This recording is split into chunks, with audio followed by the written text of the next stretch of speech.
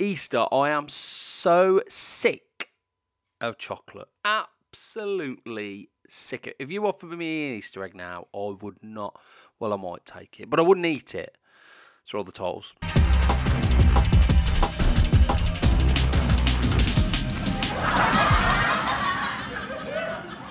Hello and welcome to my Way of Thinking podcast, hosted by me, Lee Greeno, here live from the Man Cave every Monday, where we speak to extraordinary individuals such as the brilliant Kevin Pickard, who is on today. Now, Kevin is a coach, a fitness fanatic, friends with Adam Peaty, the world-renowned swimmer.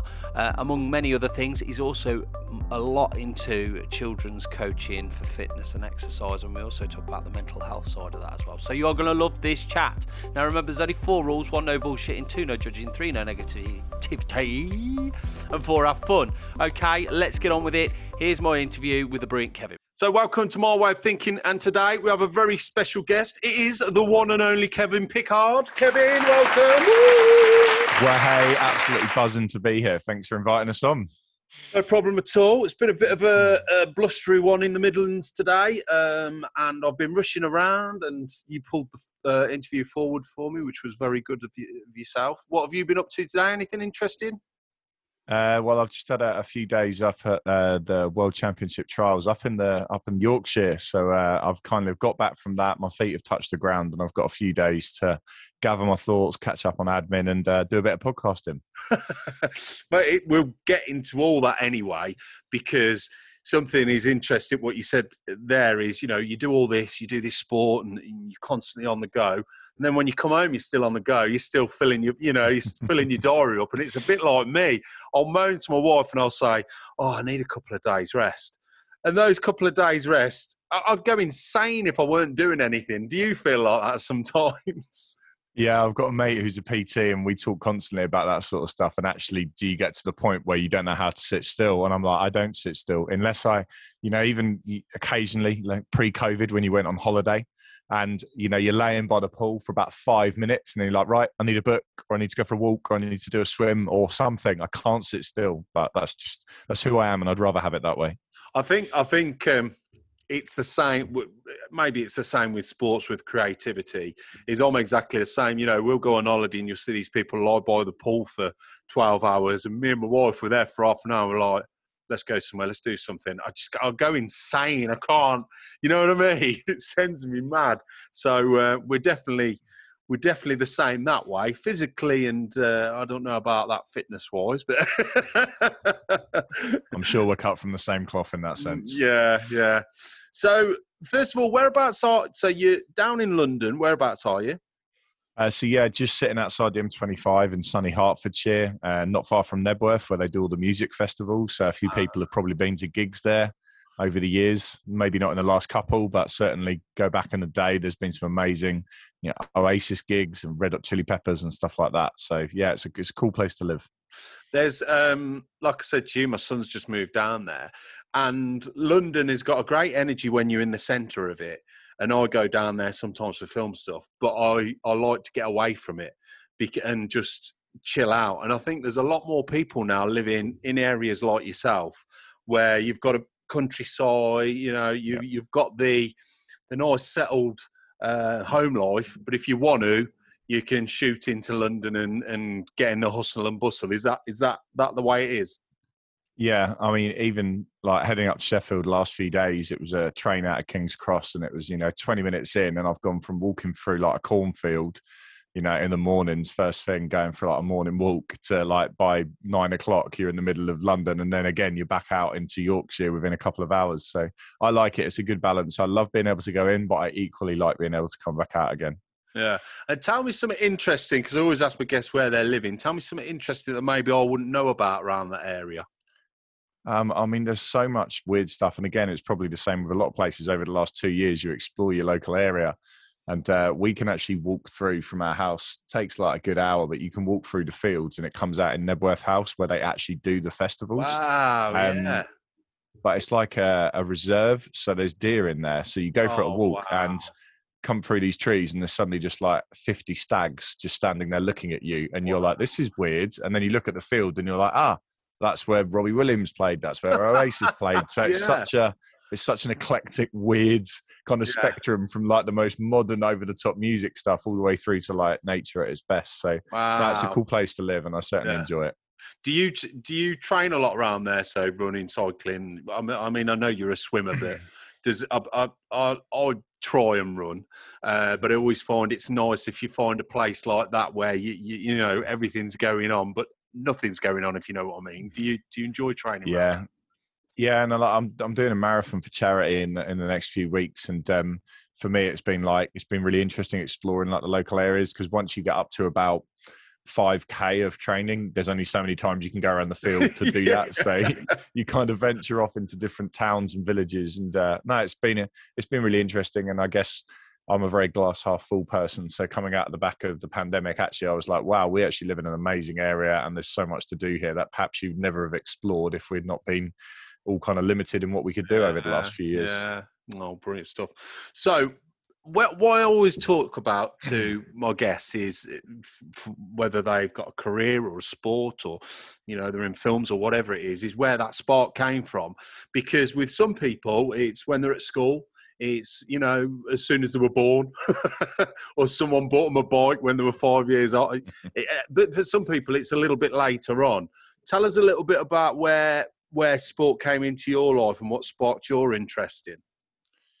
I think it's a fascinating one for me because I never specifically set out to do sport. I grew up by the coast. So I grew up down in sunny Hastings on the south coast in England. And, it was 6 weeks of the summer holidays. You just got up every morning, jumped on the bus down to the seafront, and you spent that. It didn't matter whether it was raining, sunny, whatever, you'd go and explore the beaches, the country parks, and just kind of grew up with quite an outdoor lifestyle. And then I was quite fortunate. I went through the education system when sports colleges were still a thing.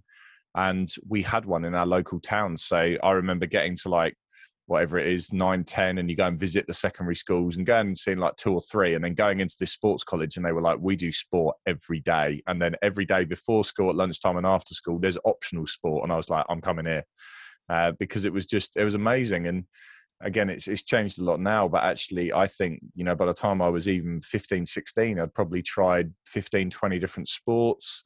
And had realized like, actually, I really enjoy this. Perhaps hadn't realized that would evolve into a career, but was very much like sport is my thing. And this is what I want to spend my time doing. So yeah, that was kind of it in the early days. And I think it was quite, a strange situation for me. Where I grew up, there was a girl in my swim team and then a guy that I went to school with who both went to the Olympics.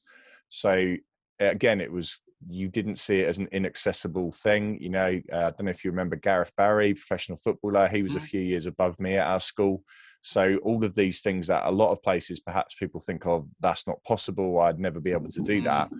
It was on my doorstep. And I'm not saying the opportunities were there, like handed to me, but there was certainly an environment where you just thought, well, why not? And waited until I get a bit older to find out I was hopeless at football and kind of was an all right swimmer, but not an amazing one.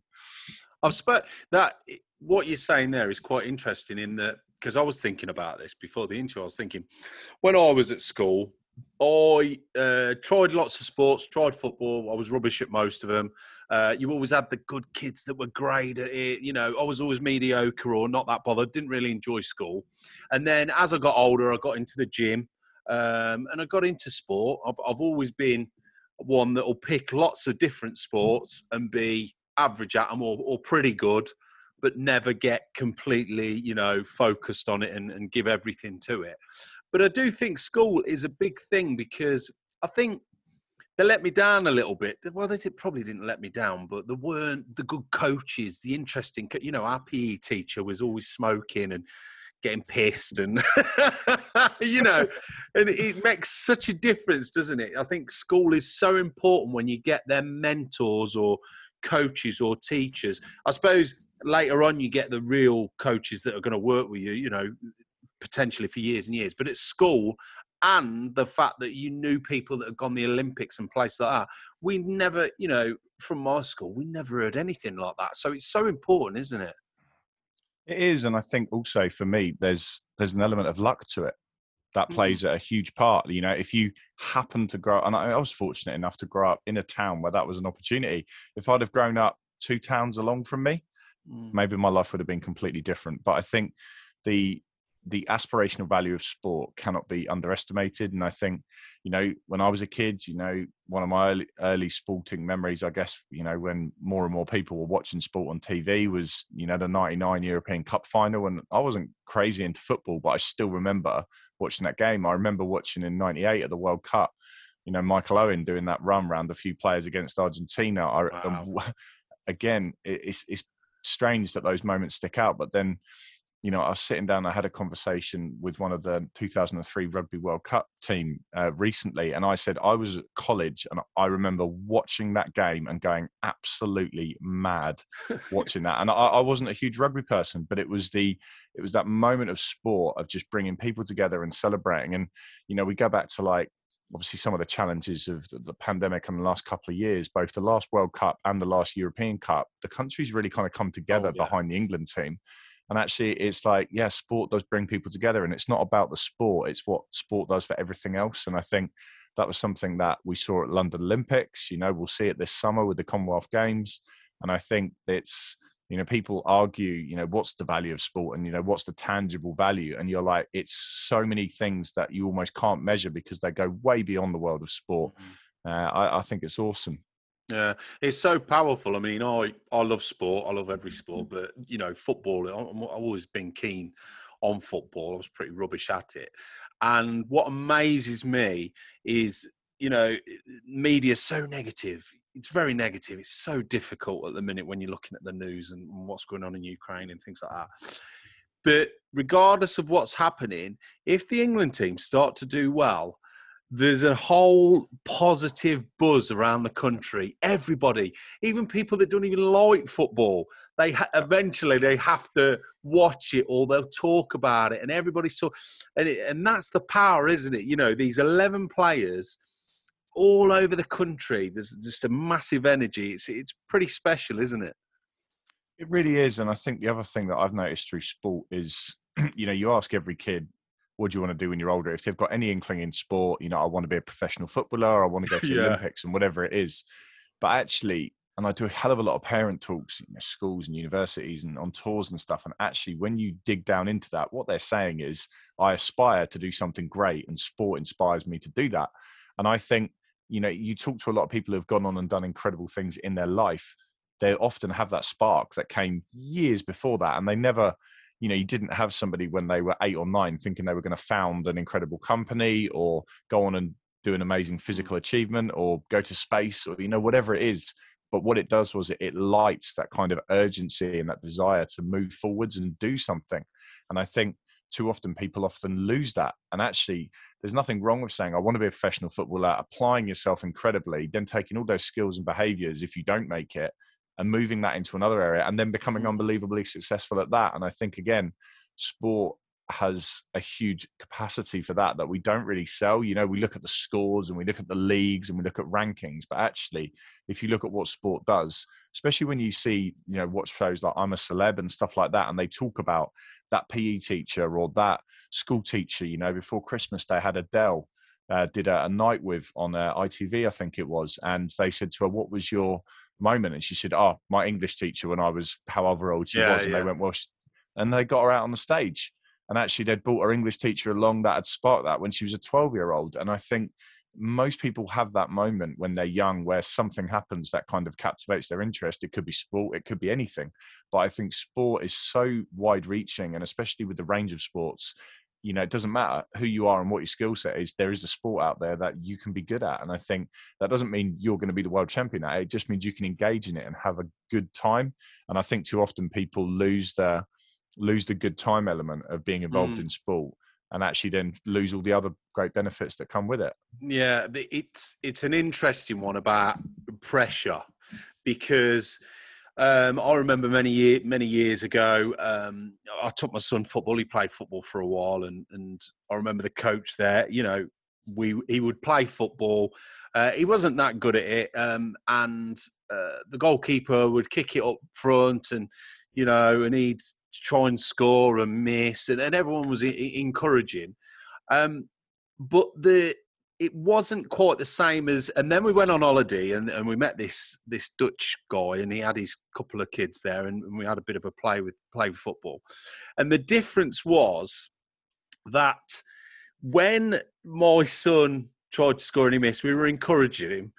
But if he passed it back to the goalkeeper, the thing was, well, pass it back, go for it, hit it. Or if you're a defender, clear it.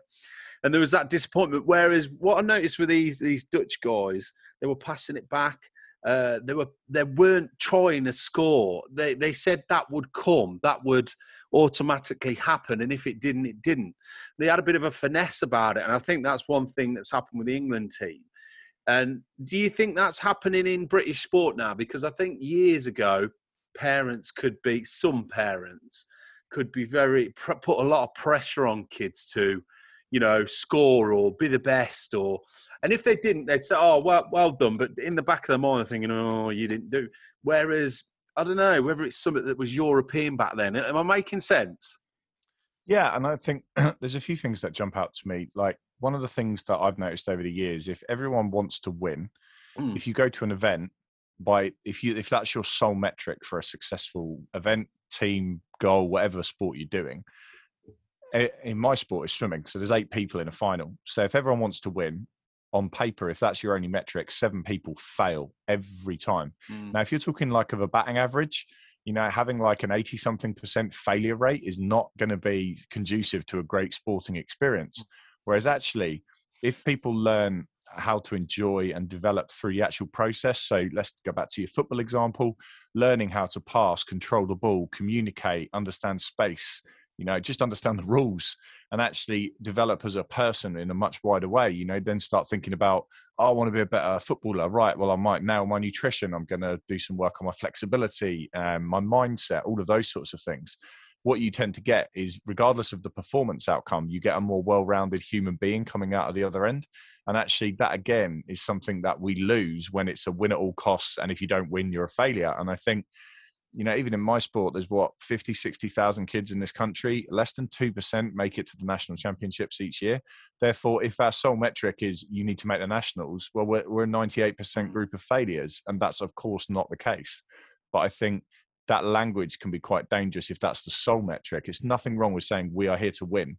But what I think the landscape is starting to change of how we win and how we get there. Because ultimately, if you build a team of people who are really resilient, are really great at communicating, they've got a great skill set, they enjoy working hard, they look after their nutrition and their health and everything else, then actually out the other end pops a great group of people. And if they win, that almost becomes, like the Dutch guy was saying, a byproduct as opposed to the sole focus. And I think even if you look at the most successful athletes on the planet, go back to Michael Phelps is in a swimming pool, or you go back to some of the most amazing footballers we've ever seen. Actually, they've got to be in the best by doing all of the day-to-day process stuff really well. They didn't just obsess over the outcome. And I think too often that can become a really dangerous thing, because then the speed bumps is what helps you get to those amazing things. But if your sole metric is winning, the speed bump might be the stop, and then you just leave. And that's where I think we do lose a lot of kids, because they think I've failed, I'm useless, I'm rubbish. It reflects on them as a person. It's difficult, isn't it? And I was speaking to someone the other day about parents, because there's 2 sides to this. There's the parenting and there's the coaching. Now, a coach, getting an amazing coach is the most important thing. It's your best friend. He'll be with you for years. It is and they are trained to do that and they work on that. Whereas a parent's learning as they go along. I spoke to someone who was on about a parent.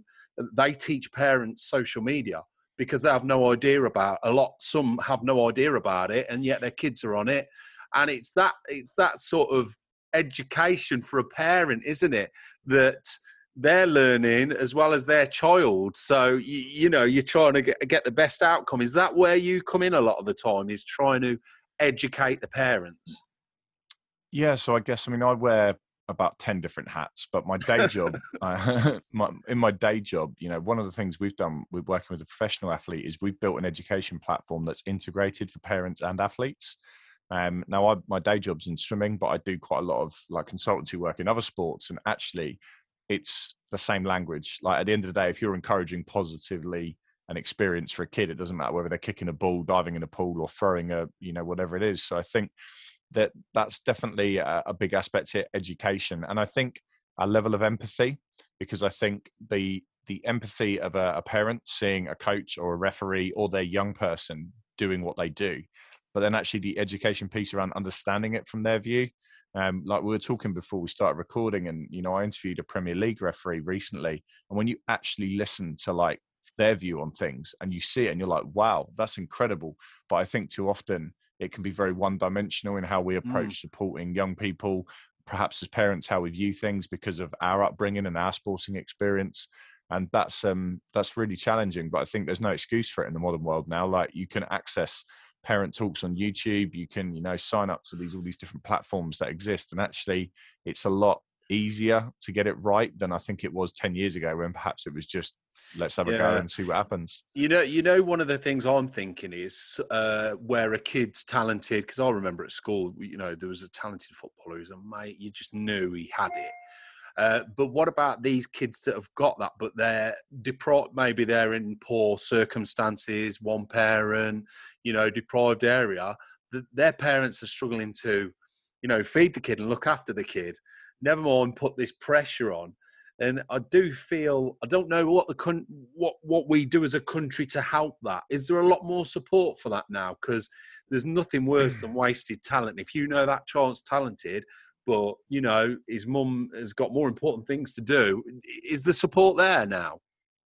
I think it's different from different sports, because the barriers to entry in, say, horse riding might be different to like distance running, for example. So I think different sports have their own quirks that mean that the pathway through is very different. But I think, there's a hell of a lot of scholarships into different places that can really help with things, community grants, those sorts of things. I'm involved in a project that's piloting in Hertfordshire later this year, and that's looking at people coming from deprived communities or underrepresented ethnic groups that actually don't get the support just because of the cultural norms, if you like, in their area of society. So I think there's stuff getting done en masse. Like, if we look at the biggest shift was probably the National Lottery back in like the late 90s, and you actually look at what that's done for elite sport, but the trickle down approach is still reliant on money getting from the top to the bottom, which realistically, after the last 2 years of what we've had, there's less money, there's less people, there's less actual staff that are in, supporting teams and clubs and everything out there, because there just isn't the size, if you like, of sports budget that there was 2, 3, 4 years ago. So I think there's a few things coming together there, but I certainly feel like there's a lot more potential coming in the next probably 3 or 4 years, because I think we're getting better at looking for talented people. Again, if we go back to the technology example, if you've got access to a phone that has internet access, you're already probably 10 times more advantaged, even if you're from a deprived background, than you were 10 or 15 years ago, because you can now watch what an Olympian has for breakfast, how they train, all of those sorts of things that perhaps you might just read about in a magazine or something. So I think the accessibility is better. It's in no way good. And that's something that both in my day job, but also in some of the other work I do, I'm really passionate about, because I feel like I was lucky. I was very, very lucky. I mean, both my parents worked 2 jobs, full-time job and jobs around that, so I could do my sport. And I'm here because of that. Like, I wouldn't be here if I hadn't have had those sporting opportunities, especially through my teenage years before I got a full-time job and all those sorts of things. When, if you're a parent and you've got multiple kids, and you've got to put food on the table, and, talk about it at the moment, the last few weeks, energy bills have gone through the roof. Like, what gets squeezed out? Well, if it's a choice between putting food on the table or paying your subscription fees for your local sports team, it'll be the sports team that goes out the door. And I think that's a real challenge, but it's not an insurmountable one, I don't think. Yeah. And it's like you say with technology. I remember years ago, and I'm not going to say how old I am, but I had to go to the library to find out everything. Now, especially with filmmaking, podcasting, anything like that you're interested in, I can learn everything I want on YouTube with a couple of days. So it is a lot better, but it's still a hurdle to climb. And I suppose it's spotting that talent, isn't it? It's trying to spot that talent, and I suppose it's doing that. So let's talk about. So obviously you got into sport, and then for whatever reason it didn't work out, or it did work out, but as far as professional sportsmen, you decided not to do that. But I know you have coached and worked with Olympic winners and top of the game sportsmen. What is what's the difference? What are these? You say 2%. What's the difference between these 2% and all these many thousands? Because it always interests me. Is it dedication? Is it just everything? Is it life? Experience? Because it's such a specific. I remember when I was a kid and I'd do martial arts, and my friends would say, "Oh, are you coming out Friday?" And we're like, "Martial arts are coming out," and I'd go out. Yeah, it's that dedication to say my life is swimming, and that is it. What is it that makes someone that special? It's a great question, and I think there's probably some gurus, if you like, out there that will preach a very simple answer. But for me, everything I've learned, everything I've seen, there isn't a simple answer. I probably met Olympic champions from maybe 6 different sports now, and I would say none of them are the same. They all have their own quirks. And I think what I've found really interesting is it's their human robustness that has allowed their sporting prowess to come to the fore. And I think, in my day job working with Adam Peaty, actually, I hear a lot of the stuff that he does now was actually the foundations for that were laid like 10 years ago. Yeah. And I think back to a quote I got told probably maybe 20 years ago now, when Michael Phelps was like a 15, 16-year-old first breaking through on the scene. And his coach said, you will behave like an Olympic champion long before you've got a medal around your neck. Yeah. And I think now, obviously, from different sports, that's going to mean different things. But, Damien Hughes talks a lot about success leaving clues. And actually, if you look at that, it's not hard to see that. If you look at what Cristiano Ronaldo does at the end of a session, he's kicking for an extra half an hour. If you look at what Johnny Wilkinson does, it was the same thing. If you look at what Adam Peaty does and going above and beyond, and the thing is you then factor in genetics, you factor in the fortune of whether you've got parents and coaches that can support you, your geography.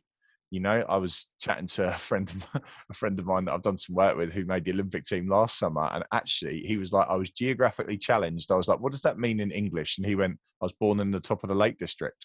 He said, he's like, I had what I had. I was in the middle of nowhere, and he did an amazing job. And I think he's got 2 Olympic medals now, and he's still got a lot more to come. But actually for his earlier part of his career, until he moved when he was in his late teenage years, that was what he had. Like, if you don't choose where you're born, and that doesn't mean if you're born in the depths of Suffolk or out on the the East Coast or wherever it is that actually you can't access these things. All it's saying is that your opportunities at certain parts of your journey are going to be different to others. And I think that's where I get frustrated, because you might get an elite athlete and then you get this, well, everyone should follow that path. And it's like, everyone is so unique. And we're talking earlier about like the geographic differences in just the UK. Like, if you grew up down in Sussex or in Kent or in London, you can't really have a conversation with someone who's born in the Highlands. They're talking a different language. And I think that's when people talk about talent and what makes the difference. And there are so many variables. And I think one of the nicest ways I've ever had described to me was by one of the England women cricket coaches a few years ago, and talked about having a mixing deck, and actually that to get a tune to come out of it, you've got maybe 10 or 15 different channels that feed into that. But for every single person, where those dials sit on that channel is going to be different. And I think there are obviously some incredible common themes, commitment, passion, love of the sport, all of those sorts of things. But there's too many other variables, like if I genuinely believe, like my boss, if he'd have grown up 10 or 20 or 30 miles either side of where he grew up, the odds of him ending up in a club with a former Olympian who recognized the path that he was on and had the, I guess, empathy and like the personality to nurture that for a period of 10 years to get him to where he was. I mean, statistically, the odds are insane. So, but we could talk all day about that, like it's happened. So I think there is a very unique set of circumstances. But the thing I say to parents every time when they ask questions similar to that is, what you've got is what you've got. If you're born here, there, or there, you're tall, you're short, you're fast, you're slow twitch, whatever it is, like you've got what you've got. So I think the athletes that are the superstars, whatever they've cards they've been dealt, they make the absolute best of them. And what that mentality does means that when they get eventually to the higher levels of the sport and they get it all laid on because they've got, you know, a national team or an academy or whatever it is, they fly because they've got the headroom to grow. And I think too often people are just in a race to the finish line at 12, 13, 14. And it's like, find me a 12-year-old that's a professional athlete. You know, they want to have a peanut butter sandwich and go and hang out with their friends. They're not in that place. So it takes time. And I think we're in a very unusual generation of everything yesterday, but actually the process of becoming a great human being and athlete hasn't got any shorter. It's still a massive journey. I suppose it's like you say, all those little bits just slotting in at the right time, a bit of luck, you know, everything else, the hard work. You talk about Adam and he's just phenomenal. What do you think it is? You know him well. So to know him as a human, you know, I would guess, you know, you can talk to him, have a laugh with him. Is it putting that to one side and then sort of you've got a totally other type of Adam where he is focused, you know, within an inch of his life? But then the other side that which I was thinking about is, you say before, let's not say to kids, you know, you must win.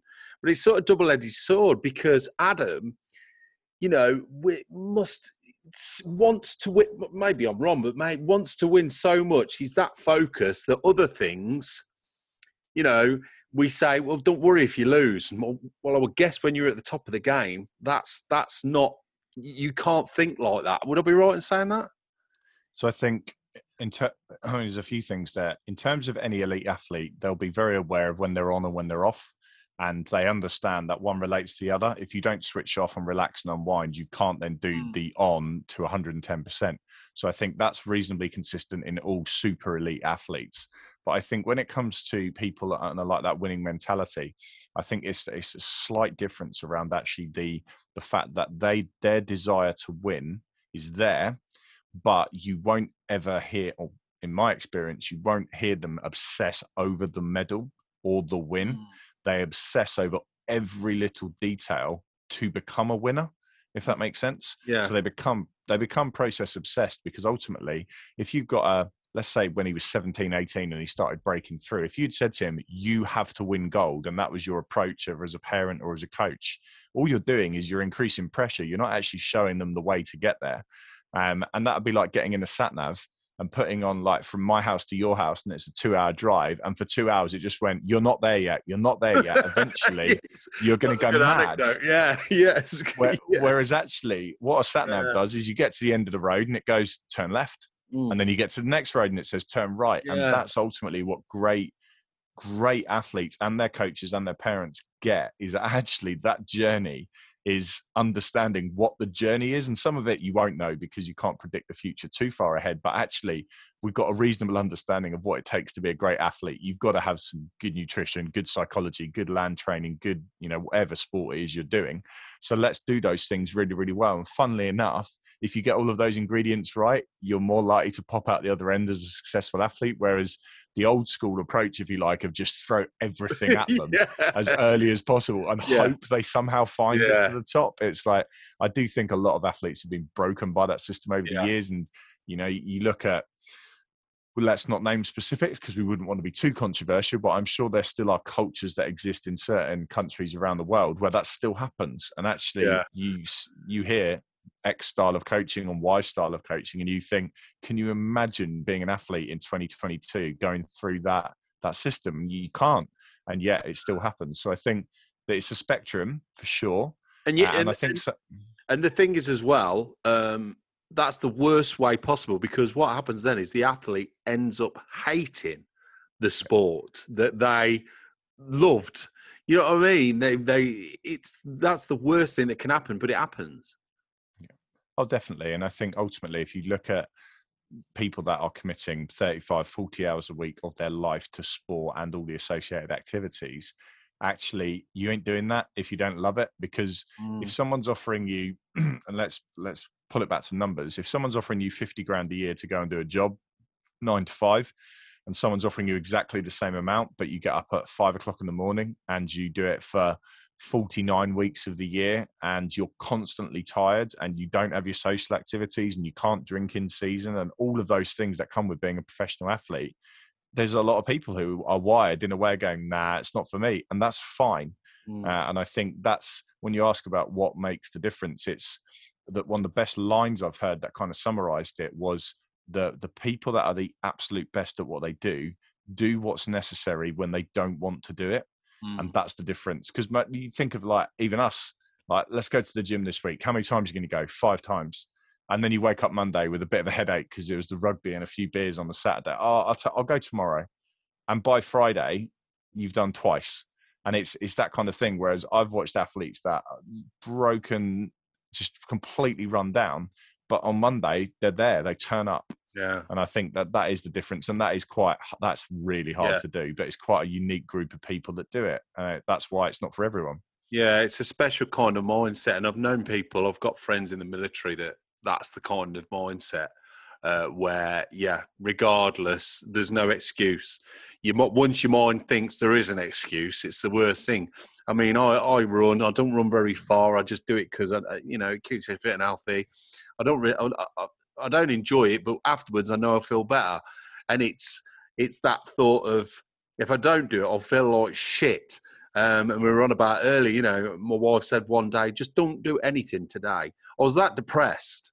So it's having that mindset where you will feel better afterwards, but it's that initial. I suppose we talk about fitness and say keep the momentum going. People struggle, don't they, with fitness, especially in the new year. People that have never maybe trained, and it's like just keep the momentum going, even if it's a couple of times a week. But as soon as you stop that, your voice in the head, it's like you don't need to go to the gym. Yeah. It's fatal, isn't it? It certainly is. And I think that, and this is what I find really interesting, is that when you apply the lessons from elite sport to participation sport, or even to like business, to education, whatever it is, there's so many things that actually the hardest part is getting going. And we talk about the power of sport. If after, let's say, the Commonwealth Games this summer, an extra 100,000 people around the world get off the sofa and do something, that's the hardest bit. Because once you're going, actually the fear of, it's going to be too hard, I can't do it. Actually, you go, oh, wow, I've just been for a 5K walk or a 1 kilometer jog or whatever it is. And suddenly the next day you go, I'll go again. That actually feels okay. And before you know it, you look back and you go, I can't believe how far I've come. And I think that's a really nice, like, transferable lesson out of sport. And I think when you meet people who have been athletes when they were younger to any level, they certainly carry those traits into like later life. They have a get up and go. And they their friends are always like, they're like, oh my God, you always bring the energy and you're the gym bunny or whatever it is. And it's like, well, for them, that's the norm. Yeah. And I love that. Yeah, I love that as well. If I meet people like that, I really love that energy. And it's like, it could be snowing outside and I go, I'm going for a run, and my wife is like, are you mad? But it's because I've had that mentality from people I know that just makes you think, what's we're still living and breathing. It's a bit of snow. Yeah, it's a bit. Whereas some people will be like, oh, it's freezing cold. You'll get wet. But I love that mentality. It's great. And you feel so good afterwards, don't you? There's no excuse. There is no excuses. And I think that's, I look at like some of the most successful programs out there, like Parkrun, Couch to 5K, things like that. I think actually what they're doing is they're getting people over the first hurdle. And that genuinely is the hardest bit, because, even like if you talk about like relatively naive Olympic champions that have just got better and better and better, and suddenly they're the best in the world, they don't often turn around like in an egotistical, arrogant way, like, oh, I knew I was always going to make it or anything like that. Yeah. They just go, well, I was just got a bit better and suddenly I was the best. And you're like, and it's really interesting when you talk about that, because what it is effectively is just putting one foot in front of the other, whether that's training wise or just metaphorically in your life. And sometimes you look back and you go, I can't believe how far I've come. But actually you don't stress about the big goal. You just do, today I'm going to do 100-meter walk. I'm going to do a 200-meter walk. And before you know it, you've gone a mile. Yeah. Now, this is something I wanted to ask you, because a coach interests me. And we said about parenting, and coaching is so important. I guess someone like Adam had a coach when he was a kid. A coach has got to not only know everything about swimming, but he's got to know about how to deal with kids, how to talk to kids, the mental health aspect, all that kind of thing. And a coach is so important. And I guess with elite athletes, that coach is their best friend other than family, because they see them every day. So years and years go through with this coach. What goes wrong with sports? And I'm just thinking of tennis. What goes wrong when an athlete comes away from a coach and chooses a different coach? Because to me, that's part of the family. That's one of your best friends. And all of a sudden you're changing coach because you're not playing very well, but you've been with that coach for many years. Tell me, what's that all about? It's a really interesting one. And I think one of the things I've found over the years is that sport to sport is obviously very different depending on whether it's team sports, individual sports, seasonal sports, or year-round sports. So I think there's that. I think there's other aspects in it. And this is probably the most interesting part from a coach, is that people grow and develop as people. So if you take Adam as an example, when he was like 13, 14, he was a stroppy little teenage boy. Yeah. By the time he was 21, he was a mature young man. And by the time he was 27, he had a 1-year-old child. Yeah. So if you're going to be the coach of that person, you've actually got you as the coach have to adapt and develop with that person. Yeah. And I'm obviously not that intricate with tennis. I know a few tennis coaches. And I think when you speak to a lot of coaches out there in any professional sport, there are coaches who sit at one end of the spectrum who are very holistic. They adapt, they develop, and they do what is necessary to meet the needs of the person in front of them. And then you have other people who go, this is my way of coaching. And that's fine.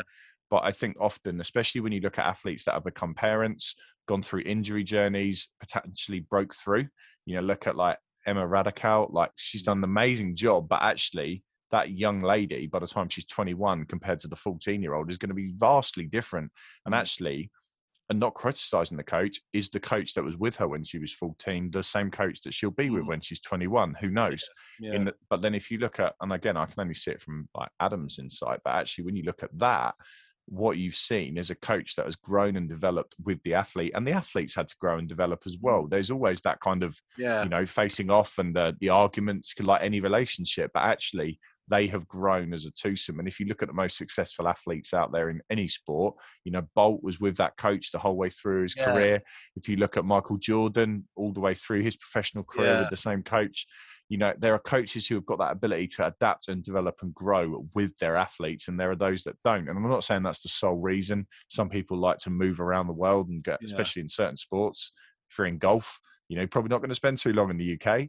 And then in other sports, it's not as much of an issue. But I do think there's a huge human journey element, and occasionally that means that actually the people need to change around them. Yeah, I just think it feels a bit cheap when you hear something in the news that someone's dumped their coach and they're moving to someone else. And it's like, to me, if I was an athlete, it'd be a friend and I'd feel a bit betrayed. But I don't know. It is an interesting one. I totally understand what you're saying. It is. Oh, it's hugely controversial. Yeah. If you go the other way, from a coach's point of view, it's hugely controversial when athletes often move on, especially when they're younger, because they're obviously guided by their parents, who might be, suffer from like the magpie effect, where somebody's dangling something sparkly over here and it's a scholarship here, or it's in my sport, 50-meter pool over here, or whatever it is. Yeah. And actually, they're not necessarily understanding whether it's in the best interest of that individual human being. And I think that's a real challenge. And I think a lot of coaches struggle with that. But I think what happens there, certainly in my sport, is what you're dealing with is a mass amateurism approach. You have not got a professional structure. Whereas if Cristiano Ronaldo decides he's going to go and have a visit with Bayern Munich, there's a channel that it goes through, and it's all done professionally. It can't be done like on the sly. Whereas I know people that have won national titles or put swimmers on international teams, and then a week later get told, oh, they're off here or they're off there. And you think, do you understand what that's done to the coach? So I see it from the other side. Yeah. From an athlete point of view, it's huge. And obviously, as I said, they grow with their coach as a person. But from the coach's point of view, who's dealing maybe with that 10 times over, 20 times over, or 30 times over in a year, can be a real emotional stress for them. And I think that comes back for me to the amateuristic approach of a lot of sports in the UK. You know, it's just how it is. Yeah, it's a good point. And I suppose one of the other reasons I asked that question is I watched the film King Richard because I'm into films, and I talked with someone about the Oscars and that, and watched King Richard with Will Smith, who won the Oscar. We won't say anything about that. But that was an interesting story. Have you seen the film yet? No, but I'm familiar with the story pretty well. Yeah, so the story where the coach, and he said, no, I'll coach him, and that kind of thing. So that sort of got me interested. Now, another thing I wanted to ask you was, and this always interests me, is mental health.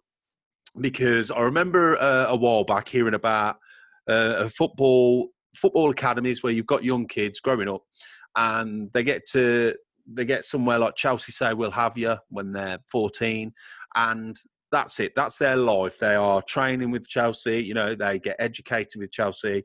They're 14, 15, 16. You know, they're teenagers, 17.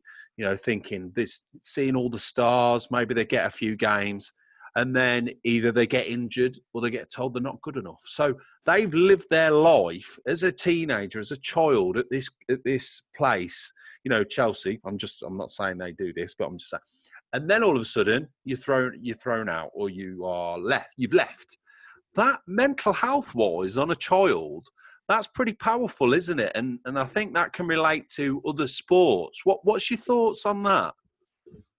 So I think sport has a lot to answer for. In the sense of, when I go back to this professionalism structure, could you imagine being in what I would consider a mainstream job nowadays with a company that's got more than 200 staff, and that mental health aspect is not even appreciated at all? Whereas if you actually look at most governing bodies, they have hundreds of staff, depending on what sport it is. And actually, is that, you know, a piece of legislation that the government are saying every single kid should have mental health support? Now, I'm biased because I come from a world of being very aware of mental health. Yeah. I've done some work linking up mental health providers with sports clubs, so I've seen firsthand the value added. Yeah. But the other thing for me that I really find baffling is and quite rightfully so, I have to say, but quite rightfully so, we have for many years obsessed over the importance of caring for the physical health of young people, quite rightly so. Yeah. And yet mental health almost feels like the cherry on the cake as opposed to 50% of the cake. And I think it doesn't matter if a child's not overtrained, if they're mentally suffering. Yeah. Like that's just as much of an issue. And I'm quite outspoken on it, because there is no excuse for me. Like, the resources exist out there, the platforms exist, you know, NHSX and stuff like that with their digital platforms. You've got so many services through Mind and other platforms that exist. And, you know, I've got to a point now where actually I'm kind of taking up the mantle a little bit. Like, I've done some work with Adam's team, and we've got a coaching mental health and wellbeing platform for coaches. The organisation that provide that, they then are rolling that out to actual clubs themselves. So it provides stuff for the athletes. And I think that shouldn't, I mean, change often comes from within, but it shouldn't. That should be a piece of legislation that, you know, is at government level, all sports, all clubs. If you are a governing body affiliated program, you must have a mental health support platform within your programs, because we all insist that the coaches are qualified and they understand physical training and technical training and tactical training. And yet we go, we're not really sure about mental health. And you're like, what? It's probably like the biggest thing. Like, if you go, you know, think of it as a parent, your kids come out of a football game. Did you have fun? The first thing you ask them, what was your experience? And 90% of their experience is going to be in their head. You know, if they've had a negative experience, it might be, someone said something to me, or someone shouted at me, or I perceive this, or I'm worried about that. And yet it's not top of the agenda. So I'm a big advocate for more mental health support, but I do think change is on the way. Yeah, I think, and it's like you said, it has been in the past reactive. Something's gone wrong, and then they've brought in a mental, and it shouldn't be like that, because the pressures, you think these kids, I mean, I use football as an example because it's such a big sport, and, you know, you can see these superstars in these cars and having everything you wanted. It must be soul destroying. So a club, I keep saying Chelsea, but a big club like that you know, they could have 4 or 5 mental health. There's no reason not to, and I don't know. Maybe they do, but yeah, I do think it's definitely something that's very important, isn't it? It's the danger as well is that ultimately sport generally the clamoring of oversubscribed people to get to Yeah, you know the highest levels. At the end of the day, for every one person that pops out the top of the Premier League system, you're looking at maybe 5,000, 10,000 kids that don't. And whilst that's the case, it's supply and demand. And that sounds awful because the oh, I know. byproduct is poor Yeah, mental health. But ultimately, whilst 1,000 people are knocking on the door every 5 minutes, 1 or 2 that are worth 10, 20 million quid need to pop out the other end. And from a business point of view, that's all. And I'm yeah. not saying that's all they're worried about because that's an unfair statement. I know a lot of sports teams are doing a great job with it. But it But what I is am saying, part of the equation. yeah, it's part of the equation. And the ultimate thing for me is that then you get to a point where children feel, and they are children, you know, if they're under the age of 18, they are children, Yeah. feel like they are a number. And that, when you talk about an experience, that's horrendous to get to that point. Yeah. So where's the future then? I mean, you're doing that many things, Kevin. What's the future look like for you and your company and coaching? And Jesus, it sounds like you don't have time in the day to do anything. No, and like I mean, I'm on the I'm working like an absolute nutter at the moment to try and save for a house. And as soon as I've got my house, I want to spend more time on my podcasting. So I do a lot around sharing quite unusual stories. So, you know, I've spent time with like the captain of the Red Arrows and people like that. Wow, And yeah. actually, like the kind of things you learn from that, you then kind of go, right, that allows me to do so many other things better. And actually, what it also does is it broadens your insights into people that have made it, not, and I say to the top, not necessarily literally, but they have made it to a successful point in their careers. You actually start to join the dots between a successful author, a successful fighter pilot, a successful footballer, a successful swimmer, you know, whoever it is. Yeah. And I think that for me is getting to the point where actually I can spend more time helping with that. And also the mental health thing is huge. Like for me, if over the next 5 years, I could see change to a point, and the way I view sport generally is if you fix stuff for the coaches, it has a roll down effect. So, you know, in my sport, there's 50, 60,000 kids. There might be 1 or 2,000 coaches. So in terms of time to get to impact, it's going to be a lot quicker to get to 2,000 coaches.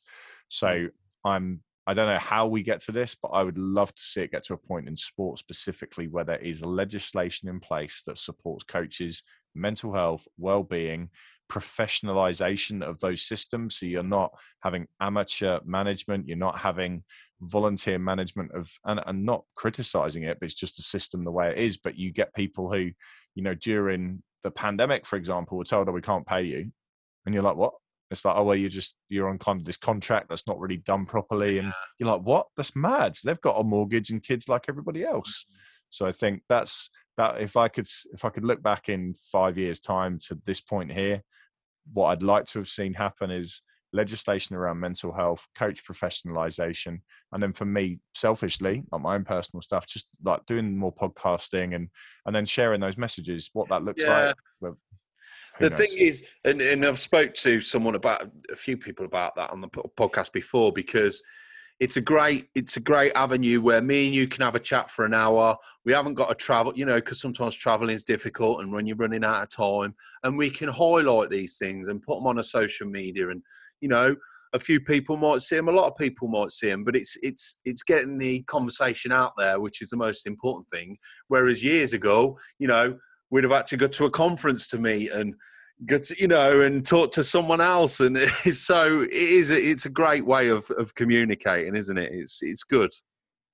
It's changing things massively. And I think, you know, the way we connected, if you look on that platform there, the volume of people on there, if you just search like 2 search terms like sports and something else, you'll come up with 1,000 results. And actually what it's doing is that you're starting to get almost like a village of people that are all kind of singing off the same hymn sheet. And I think that's really nice now to, we were talking before we started recording about my microphone, to be able to go on YouTube and go, tell me how to set up a professional microphone, tell me how to get the best out of it. Yeah. And they go, right, if you've got this mic, you need this bit of kit, and you need that, and you need that, and you need that, and all these little tips. Like, I'm going to a podcasting conference next month, which I need to send you, actually. Yeah, it's down in London. Send me any tips.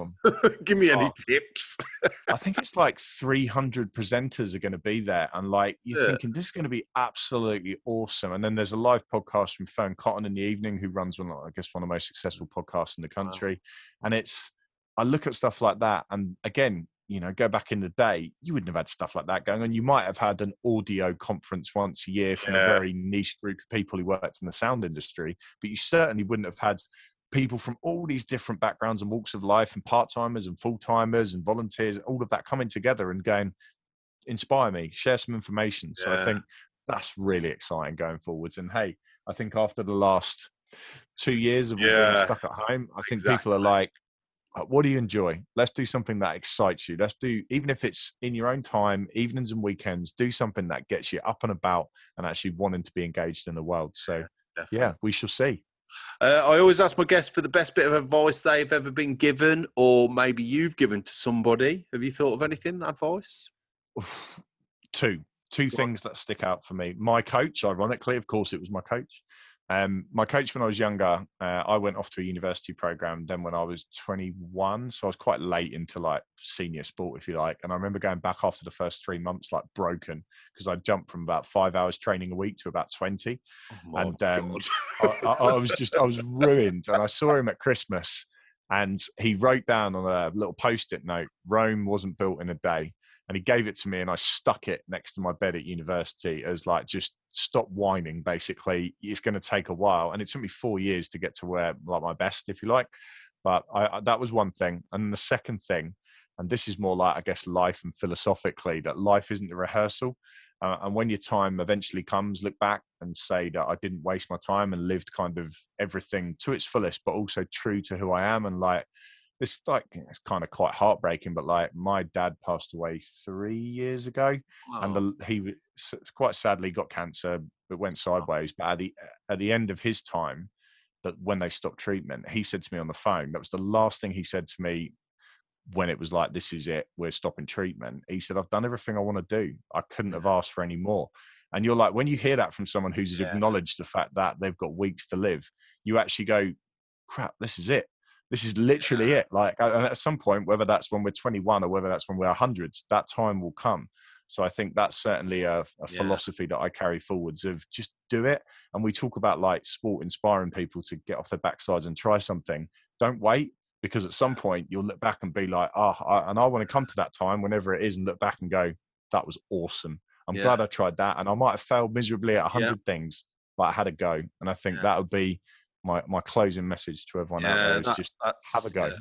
That's a great message, and it's something. It's like I say to I try all these different things. I'm a creative. I'm always editing or doing something.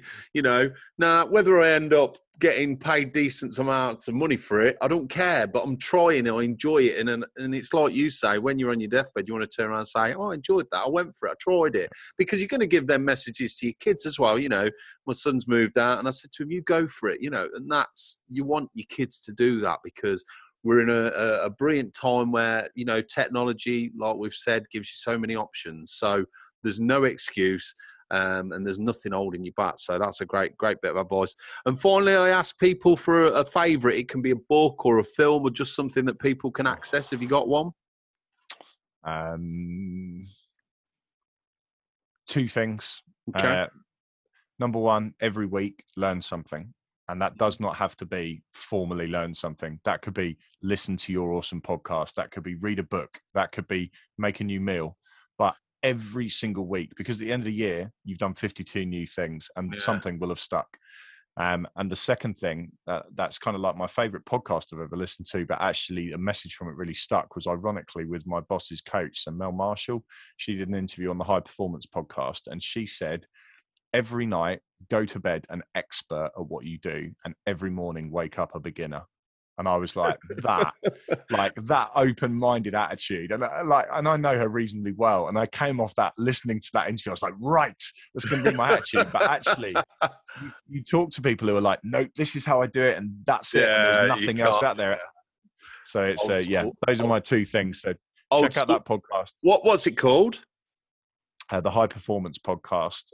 Both Mel and Adam have been on it, and they're both really interesting interviews to listen to, because Adam at the time was doing some book stuff, because he's just last year had a book come out, and then Mel is just like giving you an insight into what it takes to coach an incredible human being. And like Mel's backstory, she had some unfortunate experiences as an athlete and was adamant she was never going to let any athlete she ever then worked with as a coach experience that. So again, really powerful stuff. So the High Performance Podcast. I'll have a listen to that.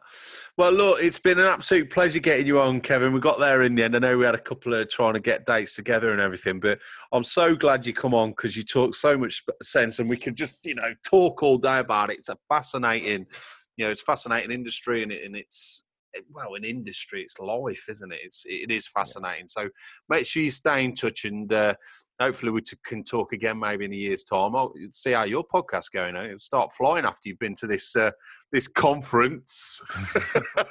We shall see, but always learning. That's all I'm going to stick. And as long as it goes up one day at a time. You'll be there with your notebook, writing it all down. Oh, yeah, that'll be me. Well, thank you so much for inviting me on. It's been a lot of fun, and really, really enjoyed it. Great stuff. All right, and Kevin, look after yourself, and I'll speak to you soon. All right, take care. Take care. So that's it. Massive thanks again to Kevin for joining me today, and also to you for listening. Make sure you keep following the podcast, because over the next few months, there are some more extraordinary interviews. Now, remember, we're on Facebook, which is My Way of Thinking Podcast. Instagram is My What Podcast. And please like, share, subscribe. It means a lot. Finally, if you think you'd be a good guest, or you know someone would be, then email me. It's mywhatpodcast@aol.com. Okay, until next time, God bless and take care.